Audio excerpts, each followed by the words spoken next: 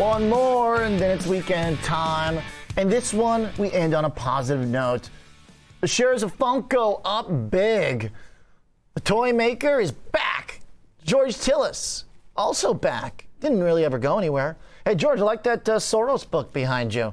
We might have to discuss. Okay, GT, let's take a look at some toys, though, for now.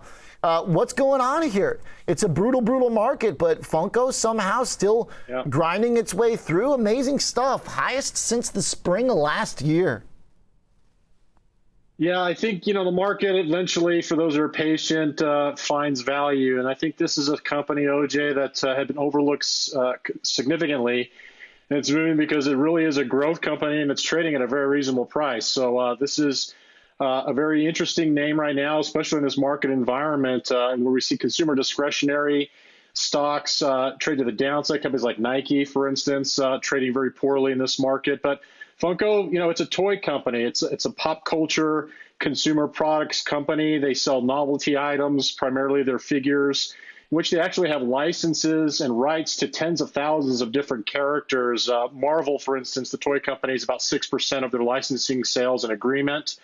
But the company, OJ, overall, the last 9 months or so was just trading range bound between $15 and $20, and it gapped to the upside today on a couple reasons. Well, one, the first thing is they reported sales and earnings where they actually demonstrated on an adjusted basis a beat by about 50%, coming in around 34 cents versus the beat by 12 cents, forgive me, beating again the estimate by 12 cents, but also by looking at top line sales, they grew top line sales about 63% year over year. Now, total sales, which were actually lower, about $308 million for the quarter they reported, were down relative to, of course, the seasonal quarter, which is Q4 because of Christmas and the holidays. But the sales growth was higher. And that's important because 63% sales growth year over year for a quarter that is traditionally a weak quarter. And if you look at the sales, the larger sales quarter, which was Q4 of last year, the sales growth year over year was only 48%. Guidance for the company is actually very impressive, both on sales and EPS. The midpoint on guidance for sales around $1.3 billion. The stock is only trading around $875 million in market cap. But here's the kicker. If you look at the price relative to the forward earnings at the midpoint, about $1.85, it's only trading around 9 times forward earnings, less than 1 at price to sales. And you've got a company that's growing revenues quite aggressively. Not to mention, today was an announcement of a consortium taking about a 25% stake in the company, which means that the company is well capitalized. And this includes eBay, in which they're partnering with Funko for collaboration on exclusive secondary market licensing deals and sales. So everything seems to be going well for Funko. And today, D.A. Davidson put a $50 price target on the stock, which is actually quite aggressive considering the current price of the stock. But overall, based on the valuation metrics, OJ, this is certainly one that had been overlooked. Okay.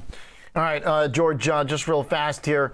Is this kind of dispel some of the fears that this was a kind of a one-time wonder, speculative collectible stock? Yeah. Give me your gut.